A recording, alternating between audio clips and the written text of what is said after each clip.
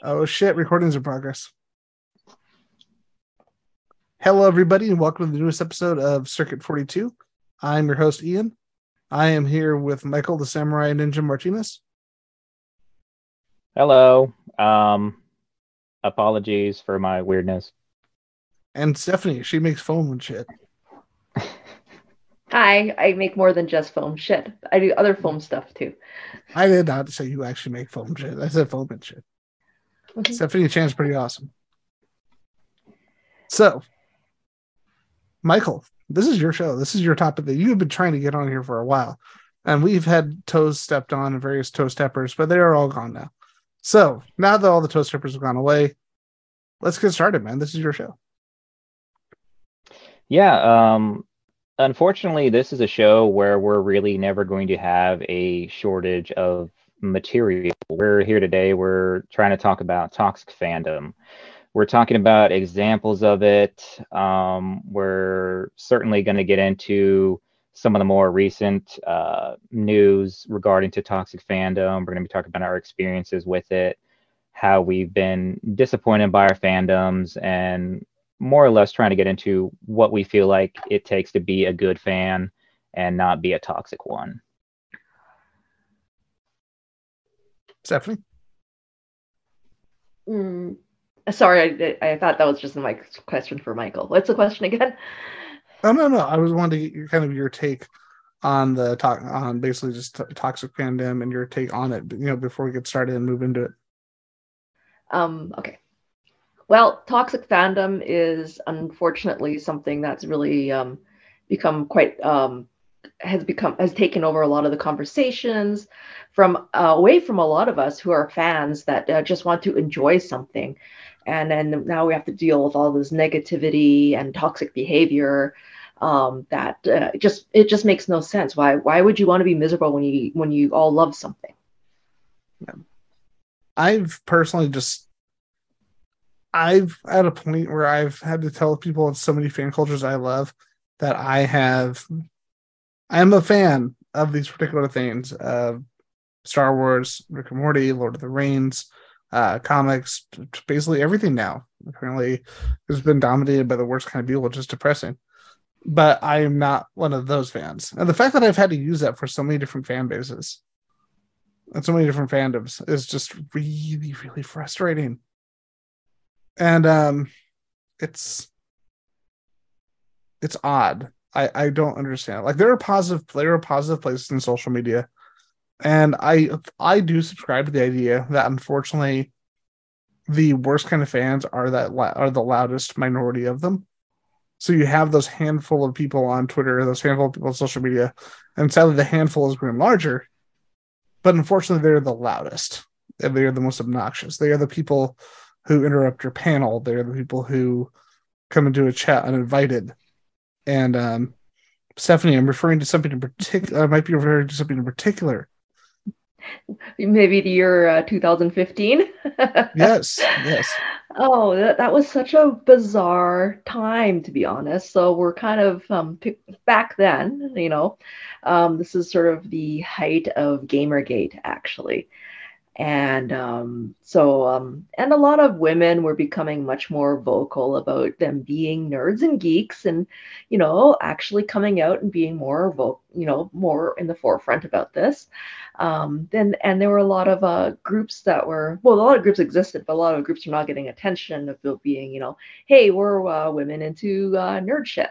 And that's where the story kind of begins. I tend to host panels at various comic shows, and one of them was the Comic Expo in Calgary.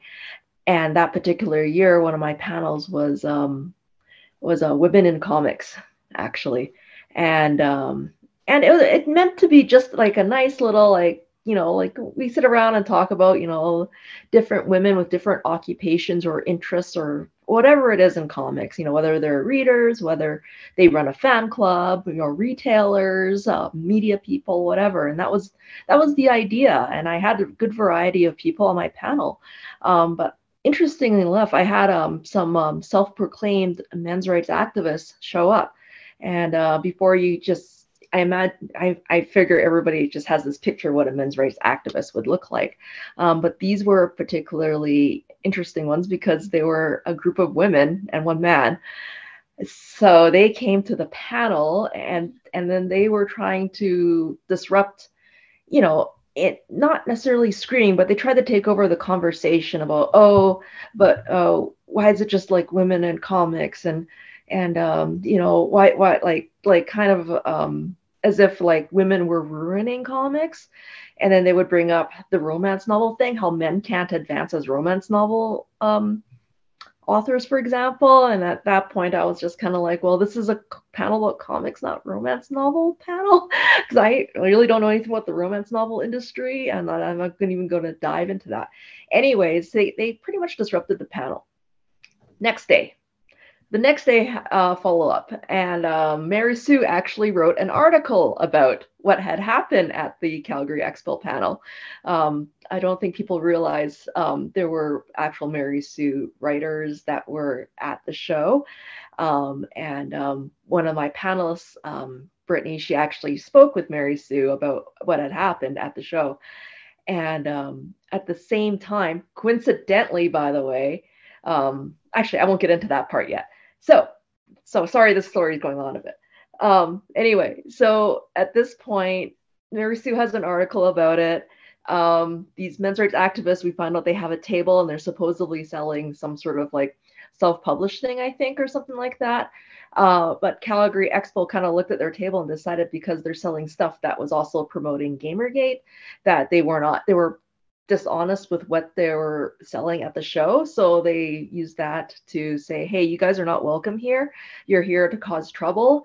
And there was also, if you check into the social medias, they talked about how they were going to come to the show to be controversial. So they were kicked out of the show.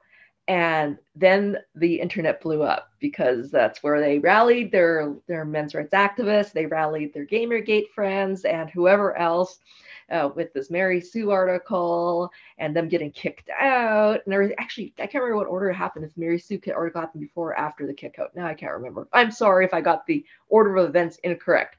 All I remember, because I wasn't at the show the day after the panel, the day after the show happened, I was literally at the Law Society of Alberta.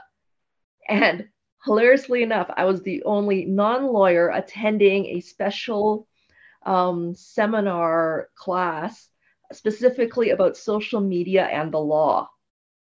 And a lot of the topics dealt with cyberbullying and harassment and all these other topics. And my Twitter is totally blowing up. My social media is going nuts about, all these guys are like writing me and like these stupid whatever and blah, blah, blah, and everything like that. And I'm sitting here in real time in a room full of lawyers with a real life example of how people can just suddenly like go off the deep end and start attacking you. They were attacking the show. They were threatening the sponsors. They were doxing various people involved. They were trying to do a DNS attack on the Calgary Expo website, as well as several of the sponsor websites. They were sending death threats. It got to the point where the show actually was concerned for my safety, that I had a security detail of 8 people. I had more security than the mayor of Calgary had at that show. And that the whole thing is incredibly surreal. And that's just based out of some people who were posting prior to the show about how they wanted to cause a disruption. And why would you want to do that? We're at this comic show to have fun, Anyway, that's my firsthand big experience. I have a few other smaller experiences too, but yeah, that's the big one. And the irony and the thing that pisses these people off the most is when you point out the fact that you have people like Marie Severance, who she started coloring comics back in the days of EC, and she was working with Marvel all through to the late 90s, early 2000s. And then you have people like Ando Senti, who was the editor of the X-Men books during the Claremont era for Silvestri and Jim Lee. And when everybody else was like, I don't know what to do to follow up Frank Miller Daredevil, she's like, I will write the comic for 5 years. and like literally went from the highest paying editorial position at Marvel to be like, fuck it, I'll do it if you don't want to do it. And then you have Louise Simonson, who everyone knows who Louise Simonson is, you know, the co-creator of Cable, despite Rob Liefeld's chagrin about it, or however the hell you pronounce that word. And then you know, some person named Trina Robbins, who was the first female underground comic publisher and had the first female underground publishing team in comics, and she was the co-designer of Vampirella. So it's like, yeah, it's just like getting into the discussion about. It's just like getting a discussion about kind of like U.S. history, and when people start bringing up, you know, the impact of women and, you know, other minorities, people of color, and it just, there's a light that gets shown on it, and then people start to think, oh, why are you talking about this now? And it's like, they were already there. It's not something new. They were there. They were a part of it. Do you think that, you know, just because there were only white guys in photographs back then, that there were no people behind them, like helping everything become successful and helping everything happen? Because there's always been other types of people. It's just that a matter of, you know, certain people like being in power. And speaking of that, you know, I'm just going to go ahead and say it, and if people want to give me hate for it, that's totally fine. But speaking of that era, like of that unfortunate time period for Stephanie, I really feel like people like recently, ever since, you know, the rise of Trumpism and the MAGA hate, that's really kind of given people this sense that their hatred equals power, that they can just affect things simply by disliking it. And we've seen certain examples of that, and we've even kind of like romanticized certain examples of expressing their displeasure and trying to get like a positive effect out of it. And one of the things that we can think of is, like, take for example Sonic. When there was a lot of backlash over the appearance of Sonic the Hedgehog for that movie, there's a lot of people who were saying, you know, oh, this is part of, they always bring this up, like, you're ruining my childhood, as if like your child, somebody went back and, like, I don't know, grabbed one of these horrible looking Sonics and, you know, slapped you in your little 8-year-old face with a stuffed animal over it. That's not what happened. Or, like, you know, Sonic didn't time travel and, you know, fuck your mom or something. That's not what happened. So people get this sense that because they're upset about something, they have the ability to affect it. And because the internet has made the world a smaller place, they feel a more direct connection with the creators of certain things, with the more powerful people. And when you start talking about things like Star Wars around the same time, like Ian, you brought up Star Wars before, and you can't really bring up Star Wars and talk to fandom without talking about The Last Jedi, and start talking about how people started to really get ugly about it. How they started to, you know, harass certain actors, trying to insist that Star Wars was only for a certain, you know, gender, or only for a certain race. And that's when you started to see, you know, people who really grew up with Star Wars, people who are in this middle age, you know, demographic, but started to get this sense that, you know, Star Wars was only for them. Like, it couldn't be for a new generation. It couldn't be for a different demographic than the one that they were. So when you started to see, you know, characters of color, when you start to see like Finn in there, when you start to see Rose in there, all of a sudden, or you start to see, you know, Rey become the central figure, it becomes a conversation of like, oh, why does it have to be that type? And it's like, what are you talking about? Like, Princess Leia was awesome this whole time. You know, Lando was awesome this whole time. And it's like, how is it that it's only okay for these minority characters to be there when they have little roles? why is it not okay for them to take on a bigger role? And why is it not okay for these characters to just, be themselves? Why is it not okay for these actors to just be themselves? And people just need to be honest about why it is. And it's like, if you're just a racist, misogynist piece of shit, be honest about it at least. We like that. I'm gonna say it like Aldo Rain said it. We like it when there's something you can't take off. So go ahead and identify yourself. Well, yeah, I mean, plus you might get a chance to buy Twitter. Well, You can't say stuff like that while we're drinking, man.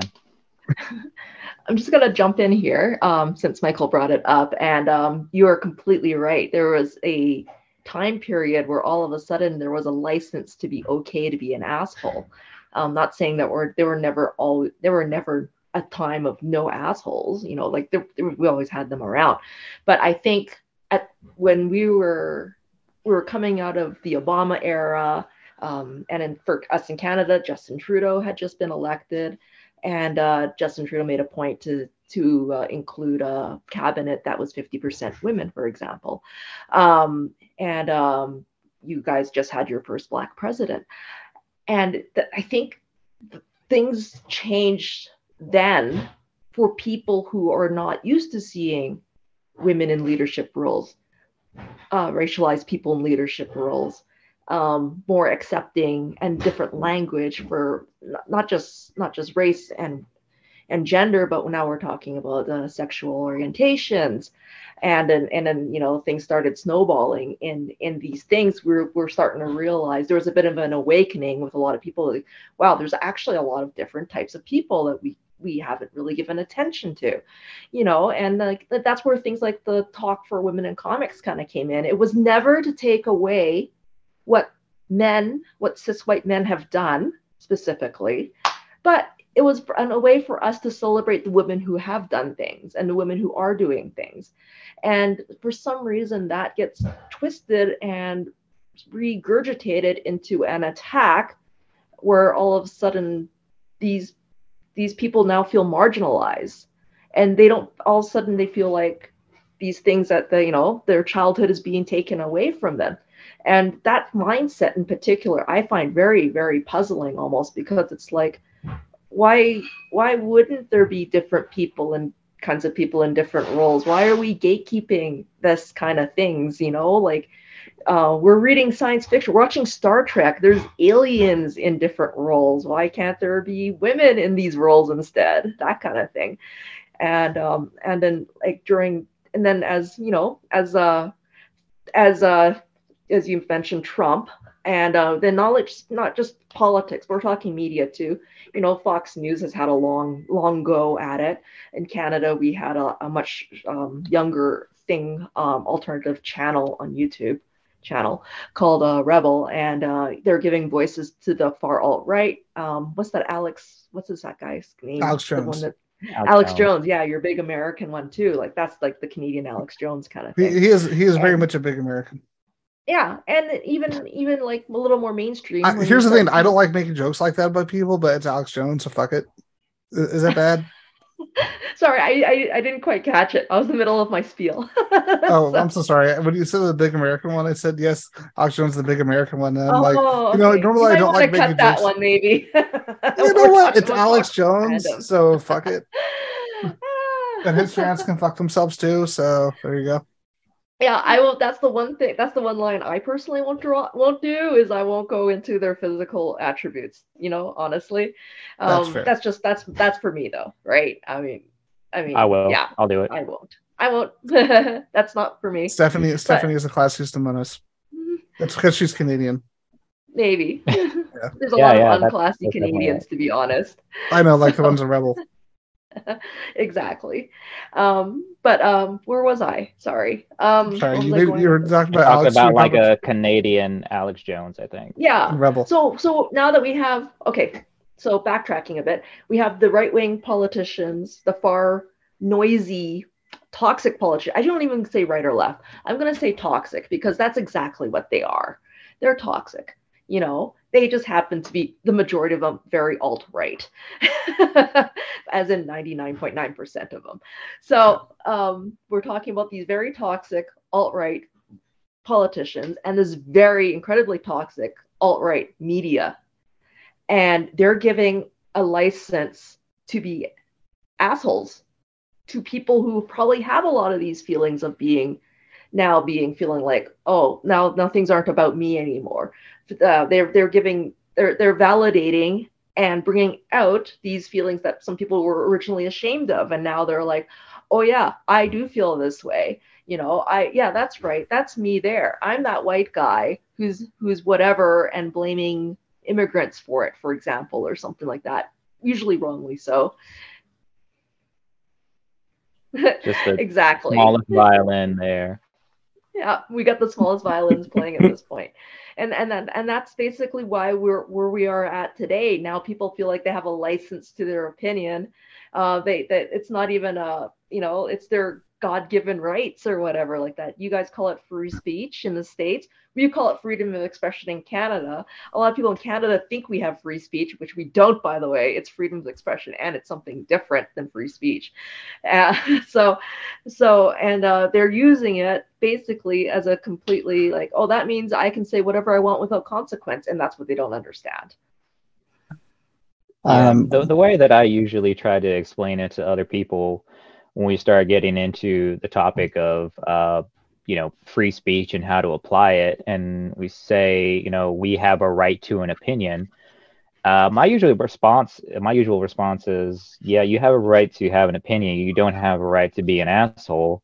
And the way that essentially, our Bill of Rights, or our whole structure of freedom here, the way I interpret it is, you are free to express yourself so long as the way that you choose to express yourself doesn't infringe upon the rights of others. So when you start to be threatening, and when you start to harass people, when you start to denigrate people at a level that's going to potentially affect their rights, that's when you have to stop and ask yourself, am I being an asshole? And if you are being an asshole, then knock it off, because otherwise you are forfeiting some of your rights, because that's just the way that it works. When you start to overstep, you have to, that's the way it's set up in terms of the consequences of well, at some point it becomes harassment, at some point it becomes threatening, and that's when you have to back up, and you have to be willing to douse those flames, you're douse the cut off the spark like as soon as you see it. And when we go back to talking about a license to be an asshole, really it's maybe not even necessarily like a license, but seeing somebody who made a career out of being a piece of shit and like being like the biggest asshole that you can ascend to the highest office in the land, people start to think, oh, there might be something to being a racist, misogynist, woman hating piece of shit who says like every type of racist thing, and hey, it worked for him, maybe it could work for me. Yeah.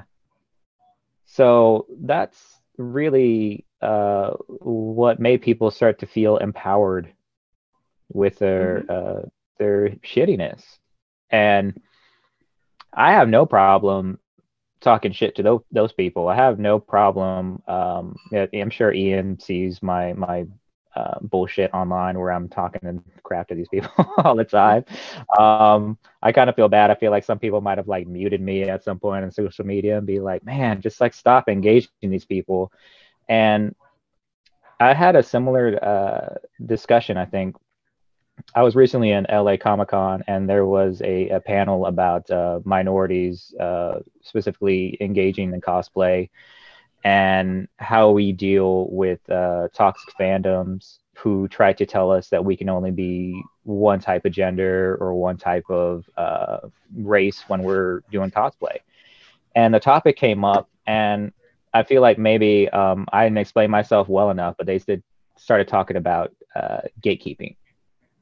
So to me, what I feel like is maybe not even like the right term for it, but the only way that I am in favor of gatekeeping is like keeping the toxic people out and making sure that people know that they don't represent us. Like it always kills me every time I see somebody with like a Captain America or Superman decal or hat, just or like a Facebook picture, just being like the biggest like a Superman fan, a Superman like everything, Superman banner, Superman logo on their profile picture. They're wearing a Superman shirt, and then there's like, man, I don't know about those illegal immigrants, man. Something shifty about them. I'm not sure that we can trust them. And it's He like came from another planet, man. He is the most obvious metaphor on the planet and outside of he the planet. has it's fucking canon that he's got like forged documents from Batman. It doesn't make sense. And also, and the good thing is, as much as people do kind of talk shit about, and some of it justified about like the Civil War event. One of the things that I did like is when they started talking about, or rather, when the series is starting to wrap up. I'm not sure if you guys remember, but the person who ends up, I think, shooting or inadvertently getting Aunt May shot or attacking Spider-Man's family is wearing like a Captain America shirt. And I thought that that was like a good way of showing like people can still take the goodness that they see in other characters and other in the fandoms, and they can twist it, and they twist it for their own purposes. And he was like saying, hey, when he fired the gun, he was like, Cap was right. And so people still find ways, even though, because it's mind-boggling, they have these characters straight up telling them. You have Superman saying, going up to policemen, even in the future, saying like, hey, policemen are supposed to protect everybody. You have Superman embracing his bisexual son, and we've got still people who are just not getting the message. And I don't know how. That's just it. It's so baffling because Superman is the epitome of like ethics and values and everything, and community and getting along and loving thy neighbor and all of those values. And it's like, where did we go wrong in these stories where people feel like these certain values don't apply because it's somebody who's trans or somebody who's a woman or whatever? It's just what happened. Even my favorite example is Star Trek, because it's very in your face that what Gene Roddenberry was doing. He had a representative from all sorts of different countries. He made sure to have different types of gender and skin tones.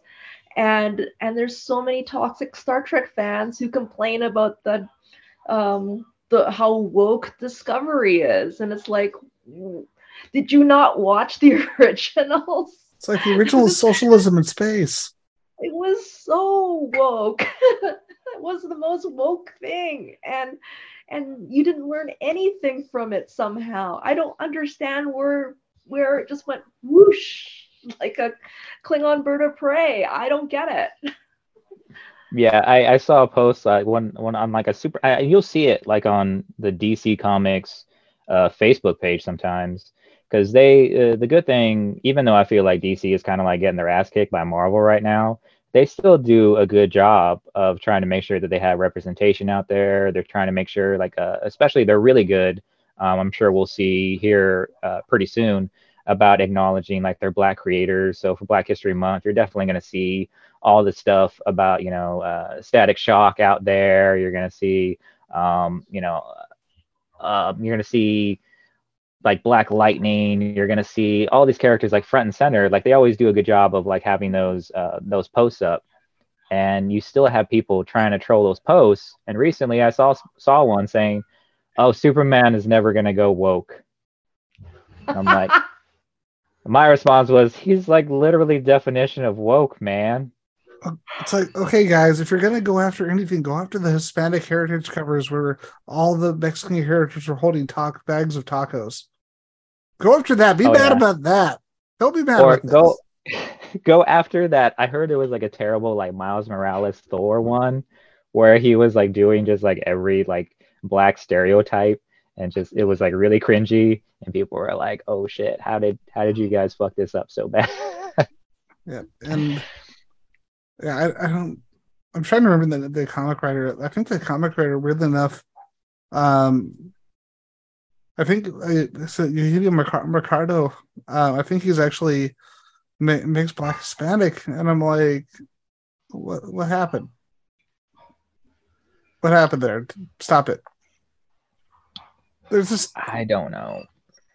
I okay. think sometimes there's like a pressure to kind of like lean into some of like the stereotypes, and I say that as somebody who's born and raised in Arizona.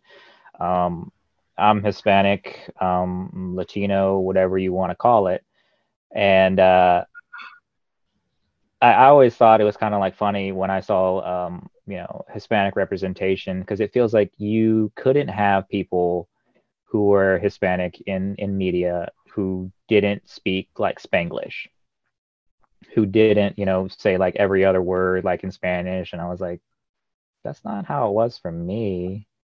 It kind of feels like sometimes they force it a little bit. But at the same time, when they're trying to like dial in the representation, that doesn't mean they have to dial it all the way back just because they made a mistake. So I feel like there's always like kind of like bringing back to what Stephanie was saying earlier when she had literally, a woman in this mob, this mini mob of like men's rights activists.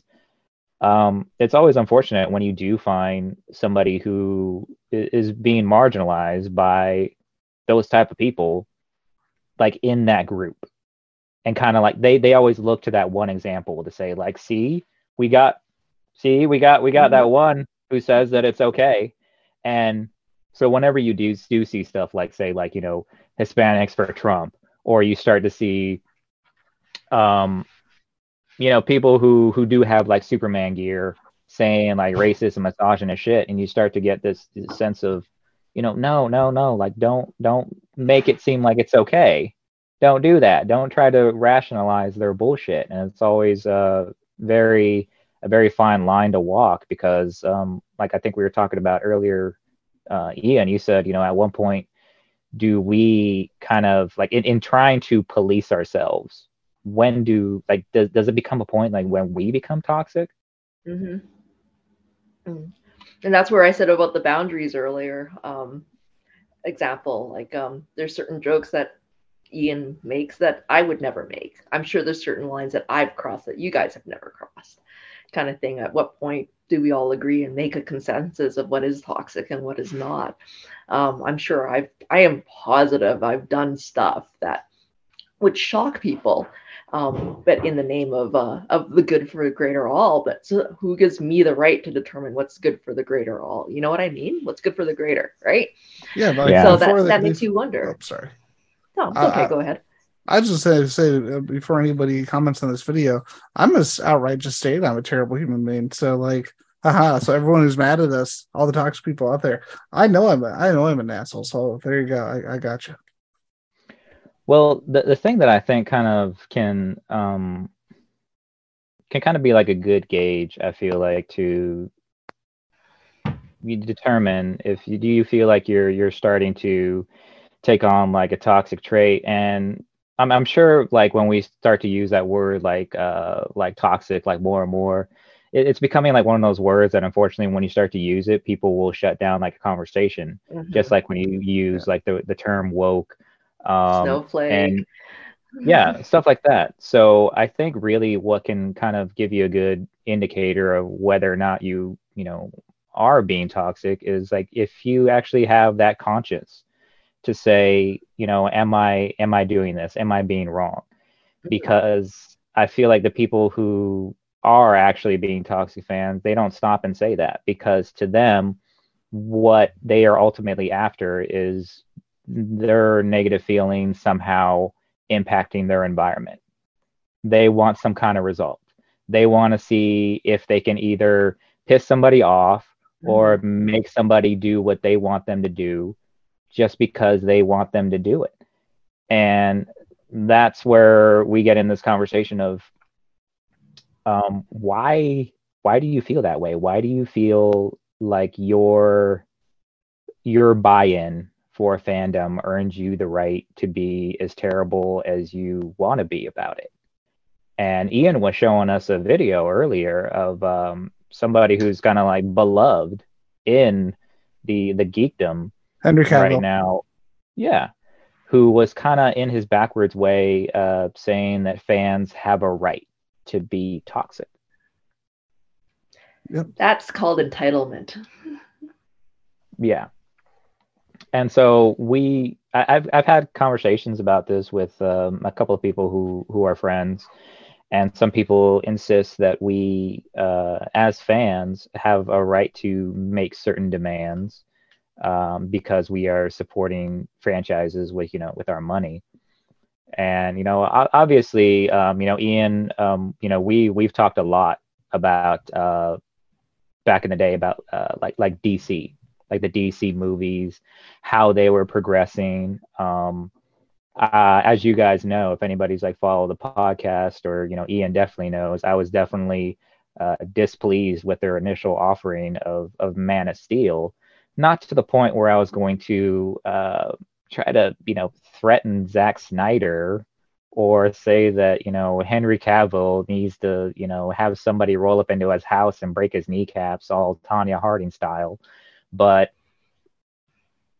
you can dial it back.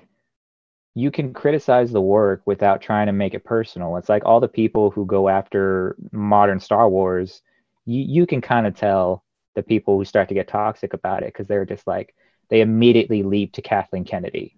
Mm-hmm. They immediately leap to Rian Johnson. They immediately leap to the actors who play the POC characters. They immediately start to...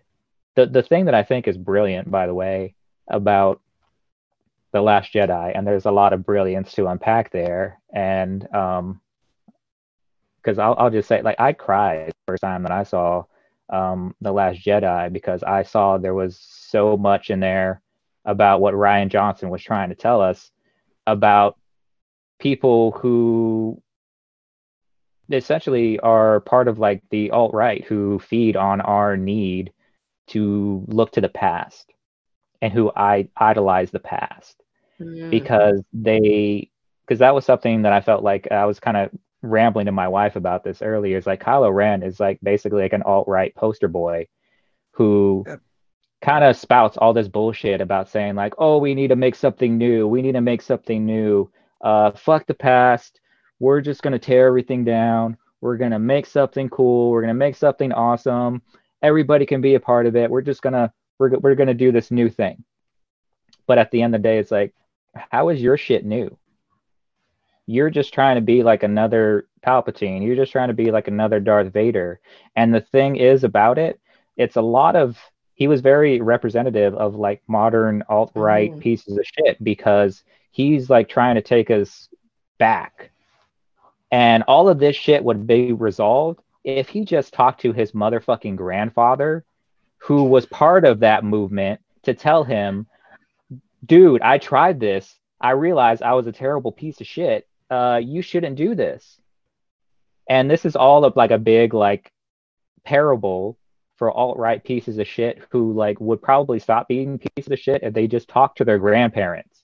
If they just called their grandparents and said like, hey, am I being the bad guy right now? And they're just like, yeah, maybe you should stop, because I did this already. I tried this already, and I found out that it was wrong. And one of the things that was also great about it in the whole in that parable of The Last Jedi, they literally made Holdo this purple-haired woman who just kind of was there to like boss them around and say like, I know you don't like, to me, Last Jedi is just like it's just runs parallel to the 2016 election. And Holdo is essentially like Hillary Clinton trying to tell all like the hard left people like, yeah, I know you don't really know me that well, but I've been entrusted by like a lot of people who recognize that I have the experience to be here in this moment. So I know that you're kind of mad and you don't trust me as much, but you need to listen to what I have to say. And then we have like Poe in there being like, I don't know you, fuck you. And that tanked everything. That like because they tried to like go around her, that it like fucked up the whole thing and fucked up the whole plan. And we're just like, if maybe you guys could just like stop the infighting for a second, we wouldn't have like fucked up and been so lost. And that's what ended up happening. And I was like, this fucking guy gets it. So that I thought that was funny as shit that they made her literally like purple haired.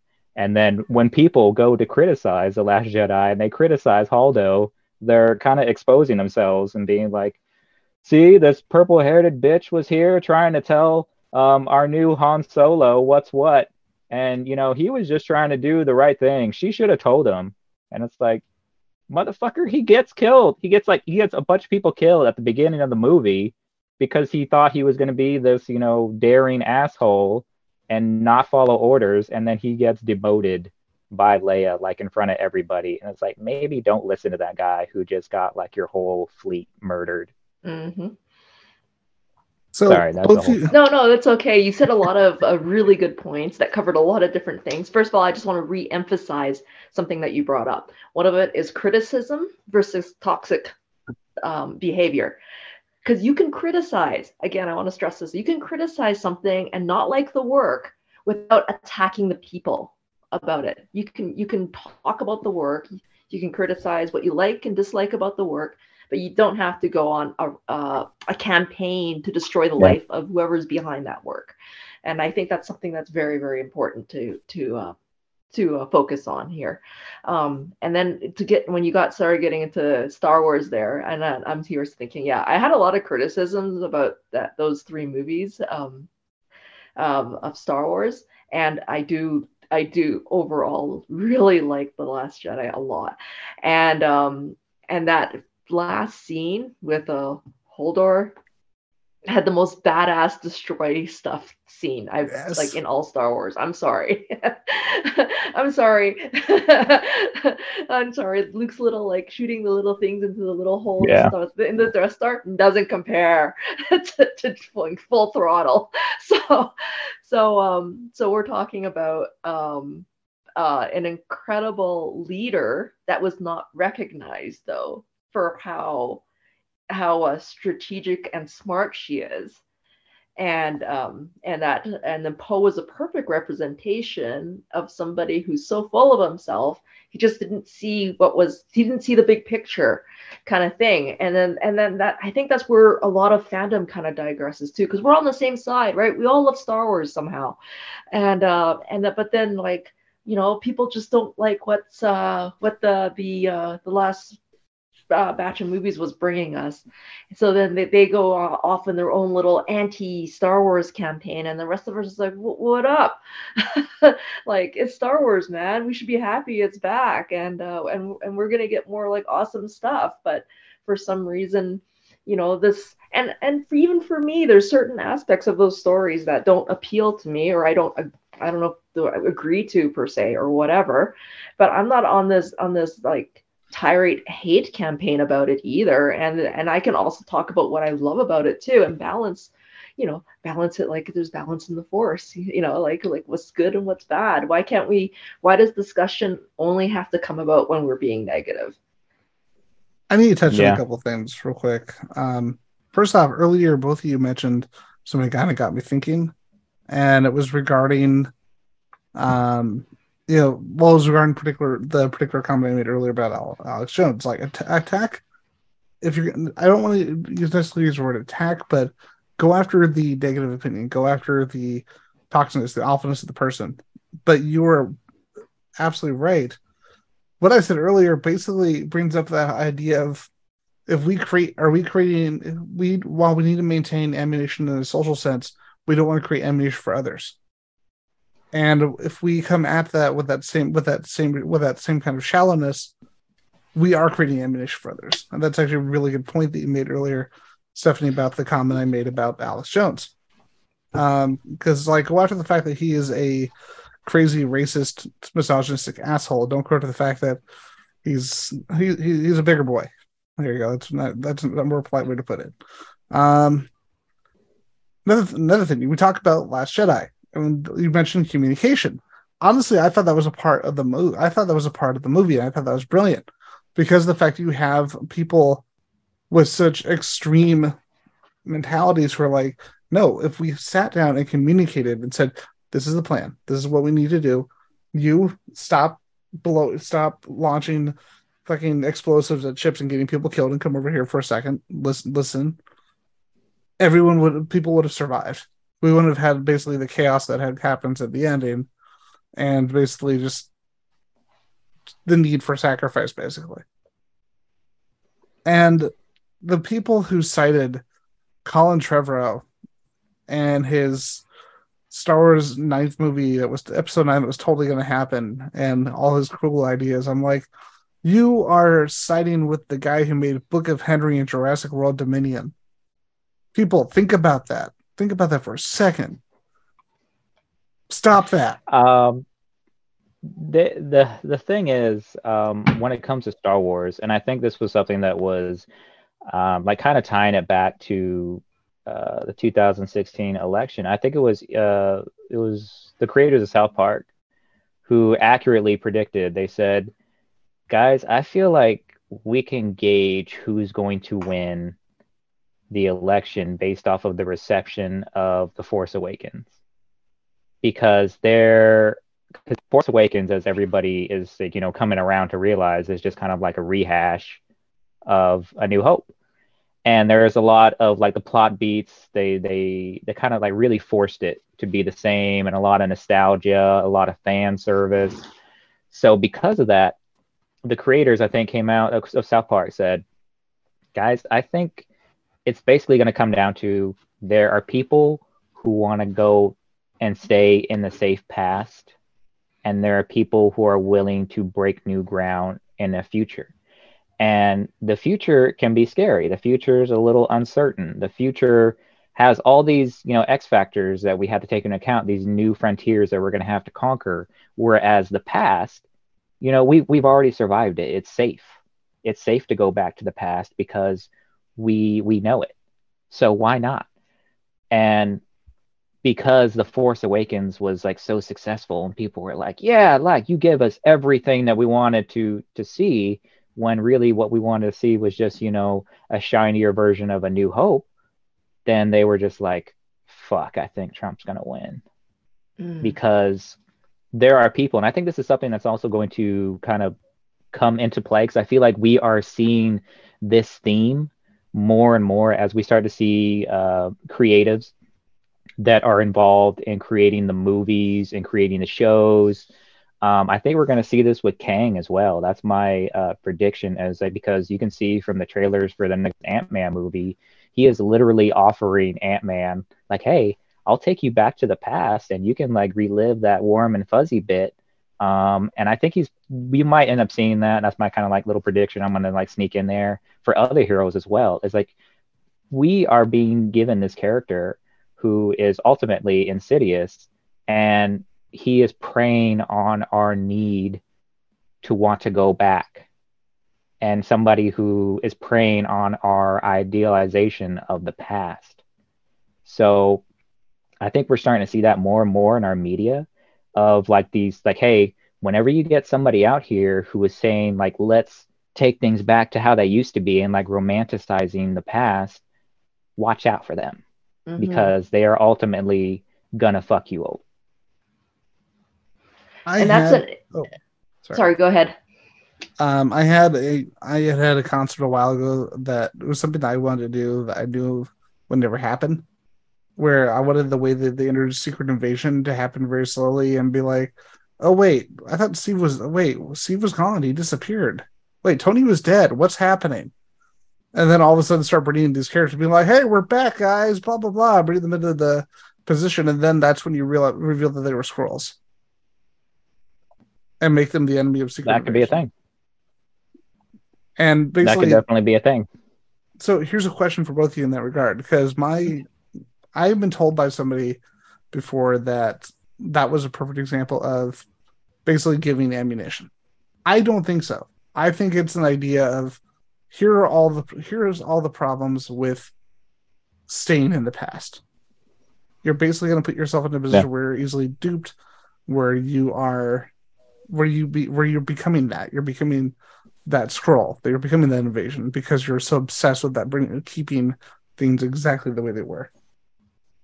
But I've been told by people that this is both a negative and a positive idea, even by people who are very much against the toxic fandom wave.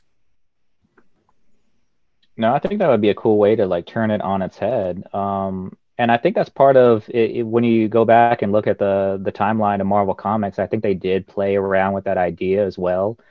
And I think this came out. I think Secret Invasion came out not too far away from like when Sam became Captain America. So you could definitely play with the idea of somebody saying like, oh, like who's like Captain America's not black.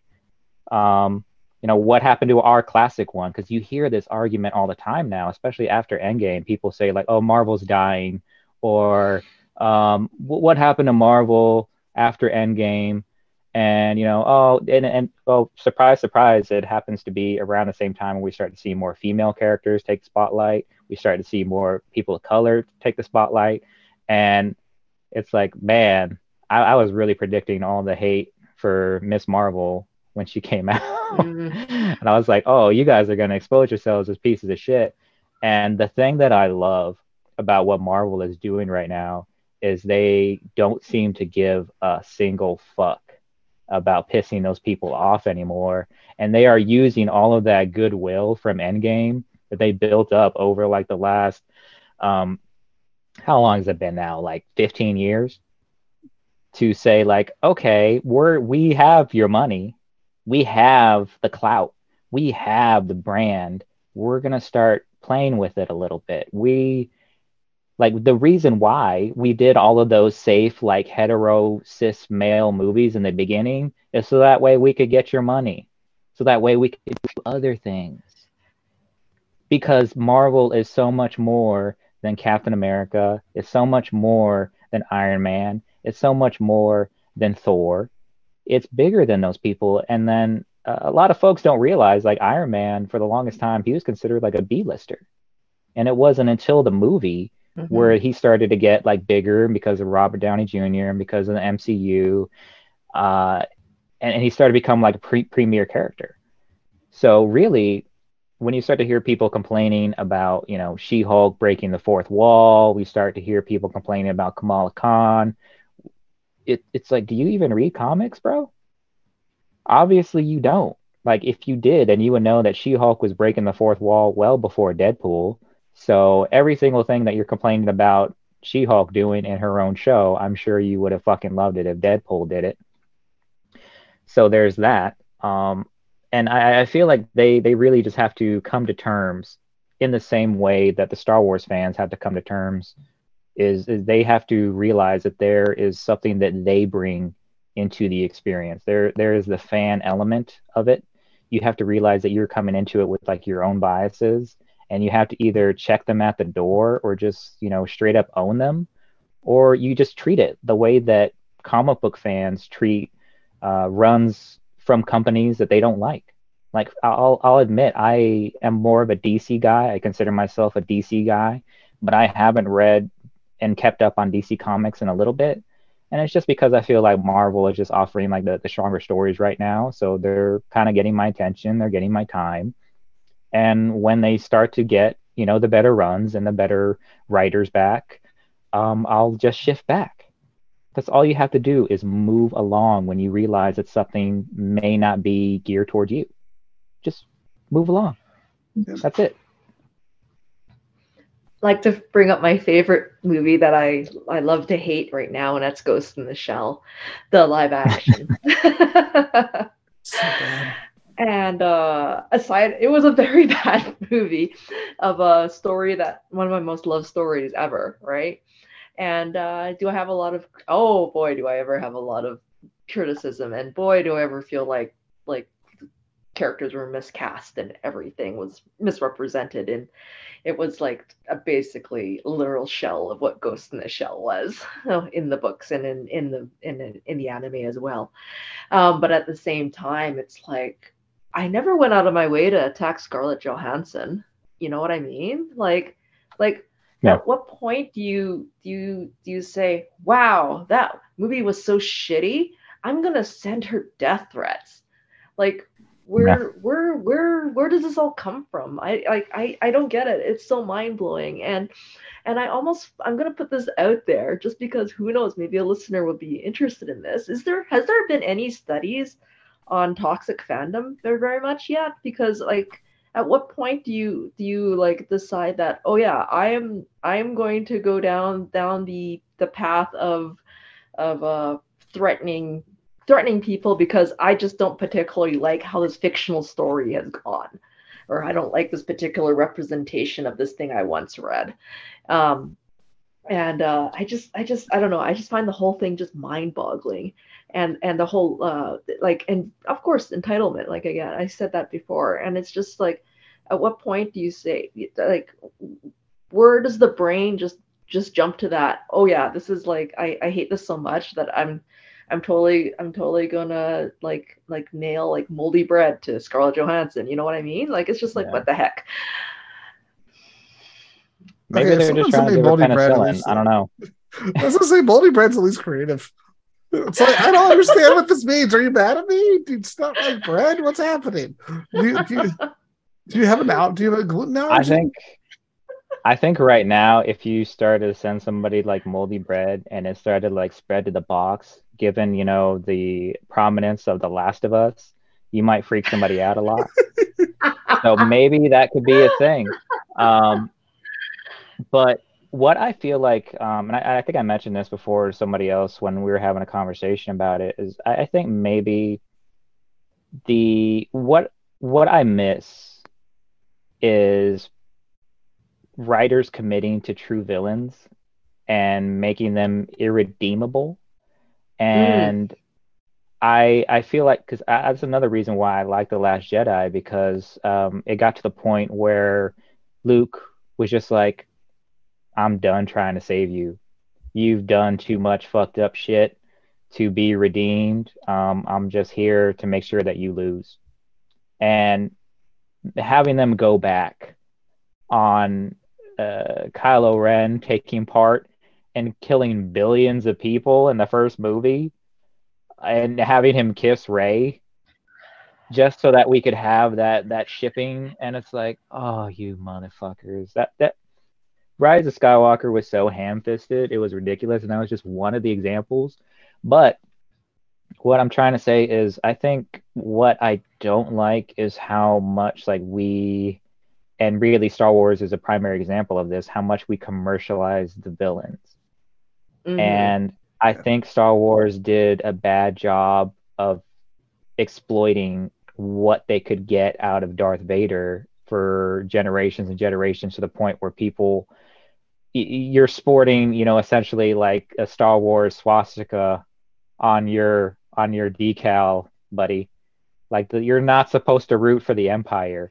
You're not supposed to root for the Sith. You're not supposed to think that Darth Vader is a badass. He's a fascist. So everybody needs to come to terms with the fact that Darth Vader was like a fascist man baby piece of shit who wasn't, oh, I was, the Jedi Council was mean to me, so I'm going to do a genocide. That's Okay. not cool. The here's the funny thing: the Darth Vader Captain America meme I posted on the Facebook page. I didn't even think about that. I just thought it was funny, and it's like, oh shit!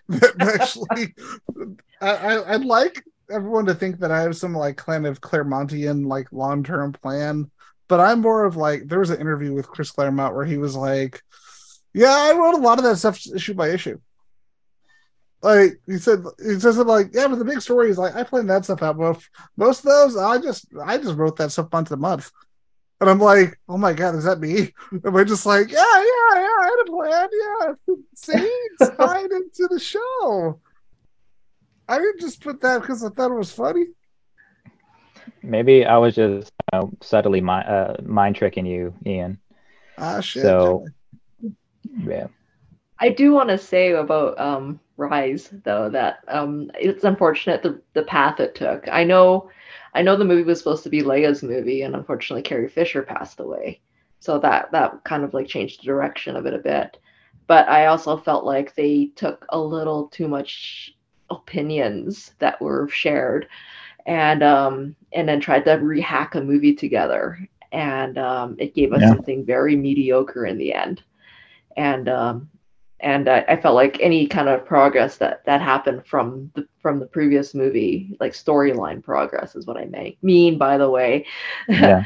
but I just felt like all of those themes and everything was just lost to have like a hey look it's Boba Fett or something like that, or like well not Boba Fett, was it which ship did they have? But one of the Mandalorian ships, didn't they? Right. Anyway, it was just kind of like we're back to the fanboy fanning again, and I definitely the whole like weird Kylo Ren redemption thing, and I agree with you. We lost sight of true evil anymore in a lot of our fiction because we do romanticize the bad guys all the time. Look at the Joker movie's an excellent example of that. To be honest, Yeah. I'm gonna be gatekeeping here right now. As a long-time Batman reader, a lifelong Batman reader, I love the fact that we don't really know for sure what Joker's past is. We don't really know what makes Joker click at all. We just know that he does random chaos and a lot of people die. And there's nothing necessarily redeemable about the Joker. And now we have these movies that are these stories about the Joker with he was like a distraught man who has down on his luck and blah blah blah and like whatever. And that's just like I don't want to know Joker's past. I just want him to be the face of evil and chaos. That I don't give me this other crap.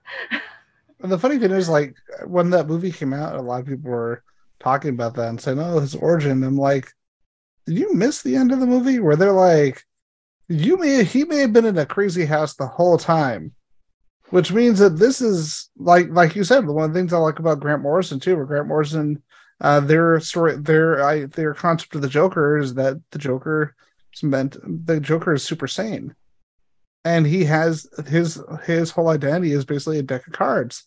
It's like, oh, am I going to be this like rotting psycho who shoots people in the spine today? Sure. Am I going to be this guy who like makes a bunch of Joker fish and wants to copyright them? Sure, that's who I am today. And it's like, and I kind of love and hate that movie because there is that dividing where people are like, oh no, this is definitive origin. I'm like, no, this is also him just talking to a psychologist, and that psychologist is clearly dead by the end of the story. So we don't even know. So I want to ask you about that. Because regarding that movie, because it does give us an origin, but at the same time, it's that point where it's like, as comic fans, we understand. Oh, even if you pay attention, this is clearly not an established story for him.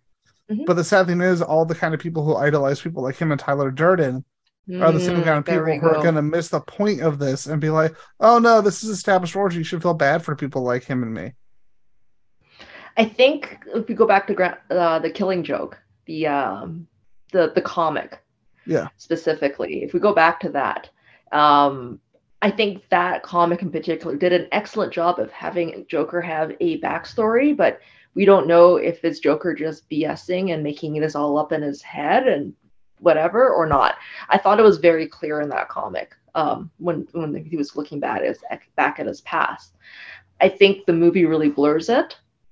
At the same time, Fight Club, which is actually an excellent point to bring up too, I thought it was pretty clear in Fight Club what was going on, and Tyler Durden is not necessarily like a hero at all either, but what's up with this? Why or like people are really attracted to these Joker characters and the Tyler Durden characters, and we're going back to that you missed the point by idolizing them starter pack meme. So which both has Tyler, which does have the Tyler Durden and the Joker in it. So So then, what's going on here? I feel like it comes down to people focusing on the result more than anything else. Because when you look at characters like the Joker, you look at characters like Tyler Durden, even as twisted as they might be, as fucked up as their methods might be, I think people might look at them and say, like, yeah, but they accomplish what they set out to do. And I think that's how people end up ultimately justifying things. You see that all the time also, like on social media. You see people who rise up by being pieces of shit. People like Logan Paul, who just make a career out of being assholes. And just like Trump, when you start to see people who get attention, who get notoriety, and in these days especially, we have monetized attention.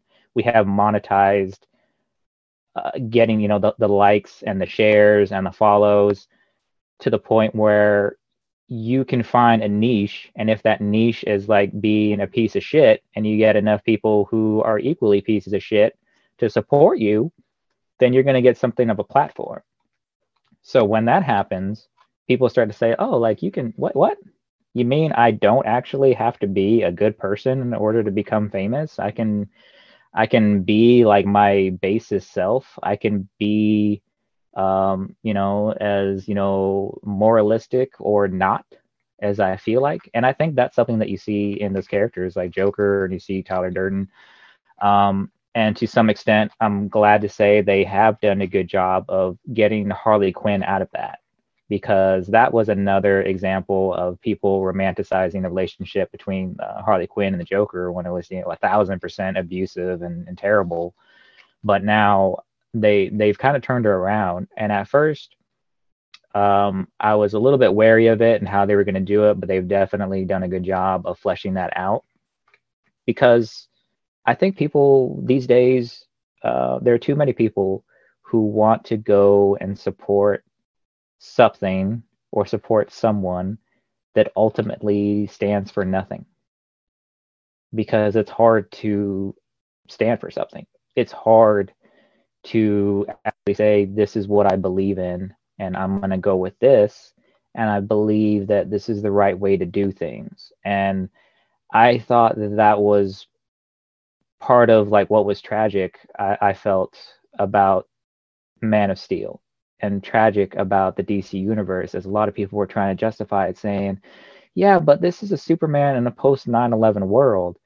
And in my head, I'm saying that makes it even more important for Superman to be the one to believe in hope, for Superman to stand up against xenophobia, for Superman to actually stand up for true justice in the American way, and make people realize that he's saying the American way because he's trying to talk about the best things about being an American. He's trying to talk about like opportunity and trying to be welcoming to the people who are different than him, and using those differences to make his surroundings a better place. So when people start to insist that, Superman has to be dark because the world now is dark, you get in discussion about like, do you even read the comics? Because that's not how Superman is. Like, Superman doesn't really let that darkness affect him. And even in the stories where he starts to get down on himself, stories like Kingdom Come, where he starts to lose faith in humanity, he ultimately comes back around. That's how you stand up for what you actually believe in. That's how you take the attributes of what I feel like. You take these characters. Like, I'm huge into these characters. I'm huge into these stories. I really, a lot of people like to make the joke that you are more into Superman as you're a kid, but as you grow up, you start to like Batman more. And I think that's kind of been like the opposite for me, because The Dark Knight Returns was one of my very first comics that I ever read. And it was that, and it was Earth X. Those were the first trade paperbacks I ever read. So when I was young, when I was like 12, 13 years old, and I'm reading about Batman kicking Superman's ass, and ultimately, being darkety dark, grim dark. This is the operating table, fucking up all the youths. I was like, hell yeah, that's cool. And one thing that I love about what's happened to modern Batman is like he's drifted more and more away from being that darkety dark. I am the night. I am vengeance, and you even see that in the recent Batman movie. You see that that's not what the world needs. It doesn't need that darkness. It needs somebody to stand up for something more. So I think that's the great thing about what they're doing with Batman right now, and why people ultimately like to lean towards people who don't, or characters who don't really stand for things. It's because they see them being terrible and still getting results, and they still get what they want. And you have to show them the opposite, I think, in media. You have to show them people who can be their best selves and get things done still. Yeah. I just want to say something kind of funny, but I think Batman Darkity Dark is my new favorite miniseries that should happen. I think that did happen. That was All-Star Batman. It's that was written and drawn basically by All-Star Mr. Batman. I think that might be the most terrible Batman. joke I made, and also old man joke I made. That it's written and drawn by Mr. Magoo. It's just called Batman Darkity Dark. Batman Darkity Dark. Okay, I'm gonna work on my pitch now. Stephanie's new pen name, Mr. Magoo. Mr. Magoo. Like Darkity Dark Batman, patent pending, TM. But no, so Ian, Sorry. when we're talking about, are you okay, sir? Yes. I didn't want to like 100% like leap on the Star Wars fans, even though it's like kind of like the primary example, unfortunately, because it's become, Star Wars has been around for what, like 50 years now. So 46. Oh, yeah. Is it really? Wow. Everybody is just listening like no, but not to dump 100. I don't want to dump 100% on the Star Wars fans, because like I was telling Ian earlier before we started getting too deep into it, unfortunately we've seen this with certain fandoms that we might have assumed were better. Mm-hmm. Like for me, one of the most disappointing things about the last couple of years is finding out just how terrible like Lord of the Rings fans can be. Not just Star Wars fans, because you saw backlash about like casting for Rings of Power. You saw people insisting that Tolkien's universe belongs to white people. I've seen all sorts of long-winded, backwards ass explanations for trying to justify any kind of white supremacy associated with Lord of the Rings. And it's been tragic. It's been one of because I'm really into Lord of the Rings as well. I did, a big Aragorn cosplay, because I feel like, just like Superman, just like Captain America, like Aragorn is one of those characters who, just does good for the sake of good, and finds a way to bring people together and bring the best out in people without, being a toxic piece of shit. And I think we have to cling to characters like that. And I try to think in those situations, like, hey, what would Captain America do? What would Superman do? What would Aragorn do? So I might take it more seriously than some other people.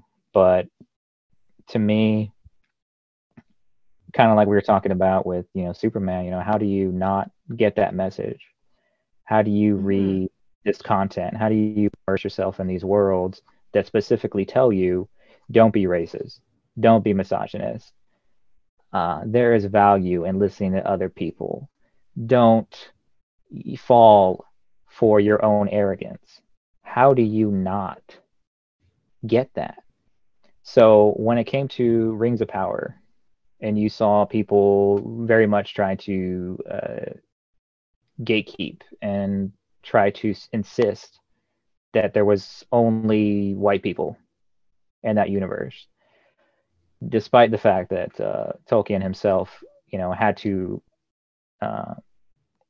essentially not necessarily downplay, that's the wrong word, but he had to dismiss any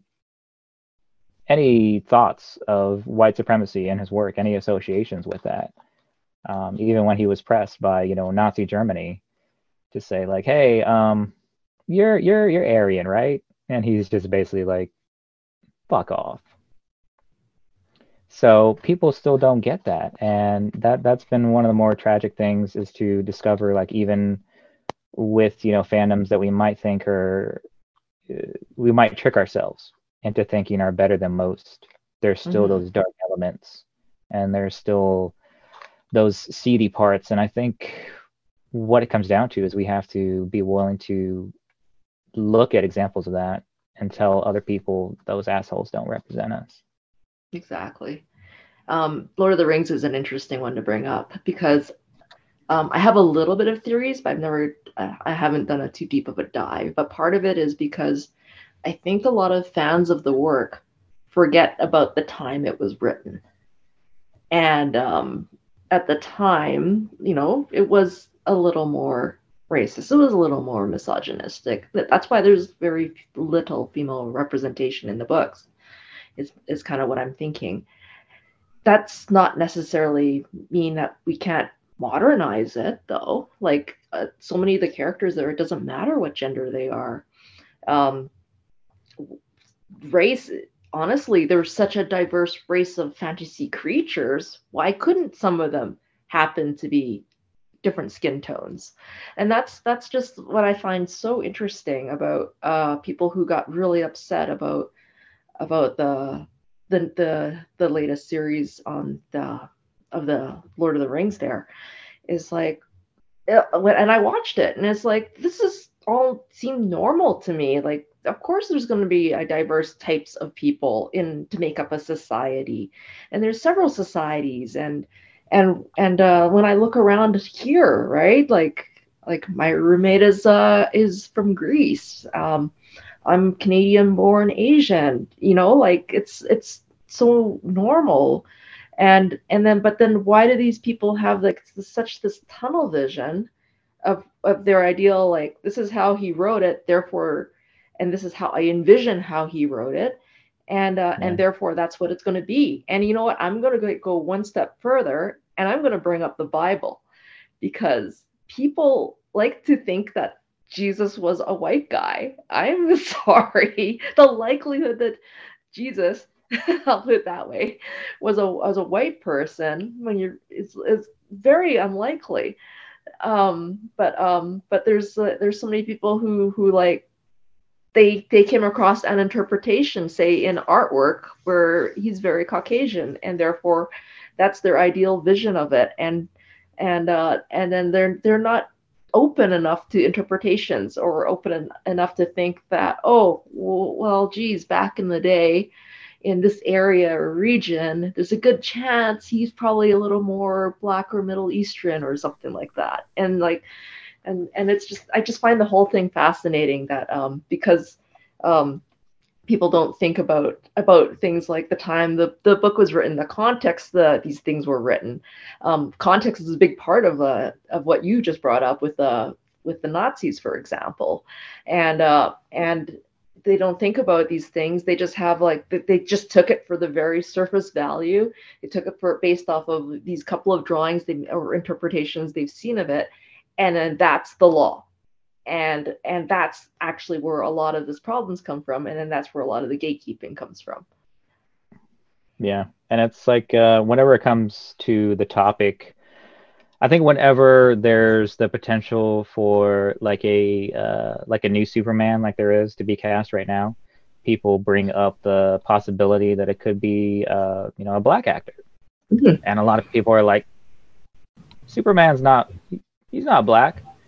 And I always, it's always fun to me, because I'm like, yeah, he's also not human. So Or real. how are you going to tell us? Yeah, how are you going to tell us what a Kryptonian can or can't be? And it's like, bitch, he can fly. He has heat vision. Why are you trying to say that he can't have darker skin? That's what kills me about it. Because it's these are like I'm gonna quote Ben Affleck here. These are fictional characters. Does that mean anything to you at all? Uh, It's still one so of my I'm sure favorite scenes ever in everybody. the movie. Jay and Silent Bob Strike Back is so fucking good, man. That's my shit. Anyway, no, that's some premium Kevin Smith stuff right there. I'm But gonna you know, bring up he got it. sorry. Go ahead, Ian. Sorry. I'm Go talking ahead. way too much. I'm gonna bring up because it's kind of my final note on all this. Earlier you mentioned Superman, and you talked about the whole idea of the post 9/11 world, the post 9/11 reality, and a lot of the fans who like to be taken seriously, like Henry Cavill, um, who fall into that toxic fandom. They have that excuse of, oh, it's darker, it's reflecting the world, blah blah blah blah blah. Superman Red Sun is a comic book by Mark Miller. Superman Red Sun is probably one of the actually is the most successful Elseworlds comic ever made, because we've canonized Dark Knight Returns, so that doesn't really count anymore. Um, the end of Superman Red Sun, they realized that the only way to fix this world, this violent, awful, horrible world, is not by creating something more awful. It's not by creating something more violent. It's not by creating more death. It's by bringing the optimism, bringing that positivity back, and realizing this toxic, violent, angry mentality is not going to save the world. It is going to destroy it. And the only thing that we can do, and this is Mark Miller saying this. Mhm. This is the guy who made Kick-Ass. The only way we can bring to save the world is to make that better world and bring ourselves away from all the things that are terrible that we have seemingly embraced as a culture, as a negative, toxic culture, and bring ourselves back to, not bring ourselves back, but bring ourselves forward to the positive. Bring ourselves forward to a a light instead of this anger, instead of this dank underground, to bring ourselves up to something better. Yeah, and I think this comes down to just understanding the character. Yeah. And for me, it serves as a reflection on the fandom and on people in general and what we need to aim towards. There's a quote I really love by Harlan Ellison, where he says, "You are not entitled to your opinion. You are entitled to your informed opinion. No one is entitled to be ignorant." And it's one of my favorite quotes from a man who was very opinionated, but in that he is right, because when you see somebody with a YouTube channel, like let's say a comic artist who has outlived his purpose, whose purpose now is yelling at people on YouTube, it's like, yeah, your opinion is uninformed. Your opinion is, when someone says that their opinion is valid, it's like, what makes your opinion valid? Is it anger? Is it rage? Is it lack of information? Is it ignorance? Then you don't have an informed opinion, so you're just not valid anymore, because all you're doing is hurting people. And that's my final say on toxic fandom, toxic culture.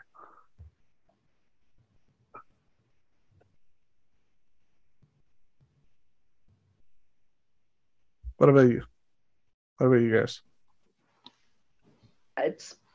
I think we've only scratched the surface. I don't have a final say because there's so many more aspects to this, unfortunately. And one of my backgrounds is a cyber communication safety council. So it's very, very interesting to get into things. Like, I didn't even touch on things like, I've experienced bomb threats, I've experienced death threats. Jesus. And I'm not an actor. I'm not one of these creators that's necessarily the target. I'm a fellow fan. Why am I getting targeted as well? Kind of thing. There's so many more aspects we haven't even discussed. Has there been do you know anybody who has, like, who has once been toxic and have changed their ways or whatever. Is there redemption for these people, or are they lost souls like Kylo Ren? We don't know this. We don't have the time to discuss this right now. It's just, this is definitely an ongoing issue, and definitely something that's active now on social media at the time of this recording. You mentioned Cavill, for example, and there's so much more other things that have hit the news since we started talking about this, like the Rick and Morty issue, for example. Oh yeah, Like Justin Roiland being a domestic abuser. This whole thing is like, it's a whole. We just barely scratched the surface of this topic, but it's a lot. We covered a lot here. There's a lot to chew about. We did pick on Star Wars a little bit, and we did discuss Superman in pretty good detail. But I mean, we can go through every fandom, I bet you, and talk about the toxic nature. Even the K-pop groups I like, there's so many toxic fans in there too. What's going on? Why are we awful humans? I'm not sure if we're ever going to, to your point, unpack the reason why people are terrible. To me, I think that's the reason why these properties exist. I think that's why Star Wars exists. I think that's why, Superman exists. That's why Captain America exists. We have these worlds, and we have to realize that we created them for a reason. We created them as a means to kind of escape from some of the terrible things that happen in reality. But that doesn't mean that they don't have things to teach us. That doesn't mean that we can't look to those characters as examples. And so every time that, to circle back, when we do start to see people who, you got your Superman shirt, you got your Captain America decal on your truck, maybe you should ask yourself, do you like those things because they're popular right now, or do you like those things because that character resonates with you? And I think there can be some redemption but it's because bringing this all back, because when we're talking about people who now feel empowered to be their worst selves, because we've seen terrible people rise to power, we've seen terrible people get what they want, we've seen terrible people just blatantly disregard every type of social and legal moral norm and ultimately get their way. And we have to ask ourselves, like, why do we reward that behavior? We have to ask ourselves, how do we be better? And is that example one that we want to follow? Or can we choose to do something that, while it might be ultimately harder, it is right? So when I look at characters like Captain America and Superman, Aragorn, people who just do the right thing and listen to their conscience, I try to be like them. I think part of what makes them good also is they still see the good in other people. So I've said it a long time ago, bringing this back. I don't really give a fuck about being controversial, bringing this back to American politics. I've said it before. I feel like ultimately, when it comes to Trumpism and MAGAism, all those terrible isms, it's the hardest thing that's going to have to happen is we're going to have to find a way to forgive those guys, because ultimately somebody has to be the adult in the room.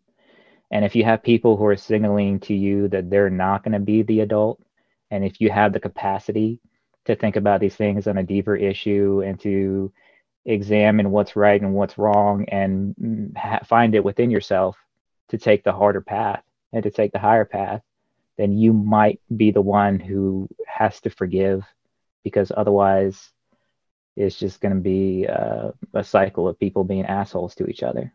And we have to get back to a place where we can trust each other. we have to get to a place where we can respect each other again. And if we don't do that, then we ultimately sacrifice our hope for the future, and we can't do that. Yeah. That's basically my whole spiel. It's great. Honestly, with that, I really can't think of anything to add to that, because that just it is. I know people talk about the idea of not speaking absolutes, but I feel like what the three of us have said in the show is an absolute truth. Because there's a point. It's the point where the only people who talk about the idea of ethics being political are the people without ethics, and that's why there is a certain thing as absolute truth, and that's stated tonight. With that, before we start to wrap the show, is there anything else that anyone wants to mention before we close up in the newest episode of Circuit 42? Just in the beginning of the show, when we're talking about the environment of comic books, the comic book industry, and how women work behind the scenes, there is a really good fictional novel actually called Secret Identity. Have you guys heard of this? No, but I want. Okay, it's written by Alex Segura. He's a actually well-known comics creator, and he wrote a novel that takes place in the comic industry in the 70s. And the main character is a woman who works in the comic industry, and she navigates being a woman and with creative ideas, and coming up facing like systemic things that keep her out from the jobs. In the meantime, there's also a murder, and it's a very good book actually. It was quite entertaining. It's really fun for all of us who likes comics, and at the same time, it's a good peek at a fictional comic history and what the work environment was at the time. A murder, you say? I need to read this. I'm gonna check this out. Yeah, it's worth it actually. I highly recommend it. Nice. And well, sorry, go ahead. Go ahead, Stephanie. No, I wasn't sure if I was going to ask if we're at the point where we're supposed to self-promote yet or not, but Ian, what do you think? Yeah, I'd say so. Were you going to say something, Michael? I was just gonna, if we're just having like our last words, if we're having like our too long didn't read summary, don't be an asshole. It's not hard. It's not hard. Whenever you're like about to say something or do something, just ask yourself, would a piece of shit do that? And if so, don't do it. It only takes a second. That's it. Well said. Very, very well said. Yep. All right, let's promote. Stephanie. Okay, where can people find self-promotion you? time, and I can segue because it's on topic still. I'm a part of a podcast called Change Agents, and we actually pick a comic or a graphic novel that covers social issues, and we kind of discuss what happens in there. So it's super fun. I can give you a link later, but we've covered, we've covered Superman, we've covered X-Men. It's three other friends and I, and we like to discuss like different comic books and the different social issues that they may cover, and how it impacts our lives, and the kind of messages that they give. So again, it's all related to what we've talked about here. So if you're one of those people who read comics and maybe you missed a message or two, this is probably the perfect podcast for you to deep dive into more meanings in these stories. And then to move on to other stuff that I've been working on, I actually have a discussion I will be delivering at the end of February. It's an anti-racism talk, and that will be happening in Edmonton at a community hall. Once I have the details, I will provide those.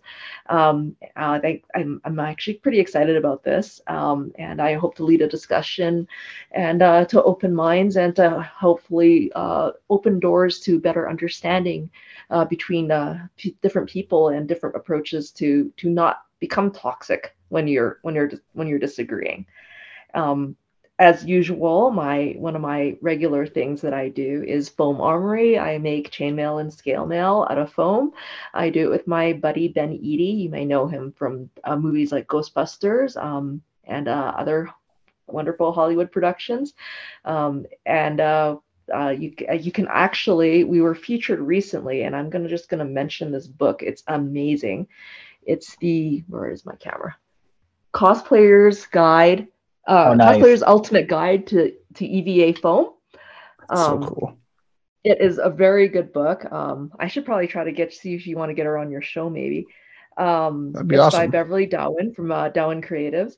I hope I pronounced her name correctly, and it's probably one of the best books on cosplay building, and it does feature my foam. Full disclosure, she does use our stuff, but she discovered us before we became kind of buddies. I actually met her in San Jose at one of the shows down there, so that's super exciting, and I wish her all the best with that book.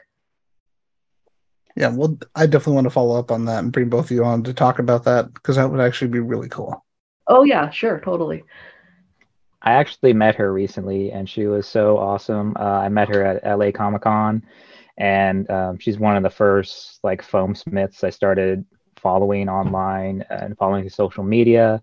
And every time when I was going at LA, like on the Fridays and Saturdays, and even most of Sunday, every time I go by her booth, she was always like hosting some other kind of like panel or event. I was like, man, I really hope I get to see her. And then finally, later in the day on Sunday, I caught her while she was at the booth and completely geeked out. And she even was gracious enough to like give me a follow. And I was like, oh, senpai notices me. It was a whole thing, but she was very, very nice. So that would be great. I hope to be on that if that happens. Okay, I'll talk to her because I would love to get her on this show. That'd be awesome. Speaking of social media, Stephanie, where can people find the amazing work that you do? Where can people find you getting mad, getting angry? Oh my gosh. Most of my on Instagram and Twitter, my handle is my name at Stephanie Chan. You will find a good mix of politics and comic books and cybersecurity, a little bit of food talk and daily slice of life living in Canada, which by the way, it's minus 17 Celsius, whatever that means in American temperature language. And what the fuck is Celsius? I don't know, but it's dang cold. And let's see, and I make goofy little BTS content here and there. I love my little K-pop group. You can also find me on a blog called Smash Pages. I have some wonderful blog writers. They cover comic books. And our main focus is comics. We don't really cover a lot of outside comics on our site, unlike the other bigger comic sites, but we like it that way. We are an independent comic site where we don't I literally sponsor the site out of my own pocket, so we're not influenced by any sort of advertisers. So if you're looking at a little bit, we do interviews and other little things, and that's called Smash Pages. And where else can you find me? Oh yeah, my own business, Foam Armory. You can buy the scale mail and the chain mail. And you can find me on Facebook and Instagram, and been under Ian McIntosh because I'm just very plain that way. I got rid of Twitter for various reasons. Most of them rhyme me with Elon Tusk. But there you go.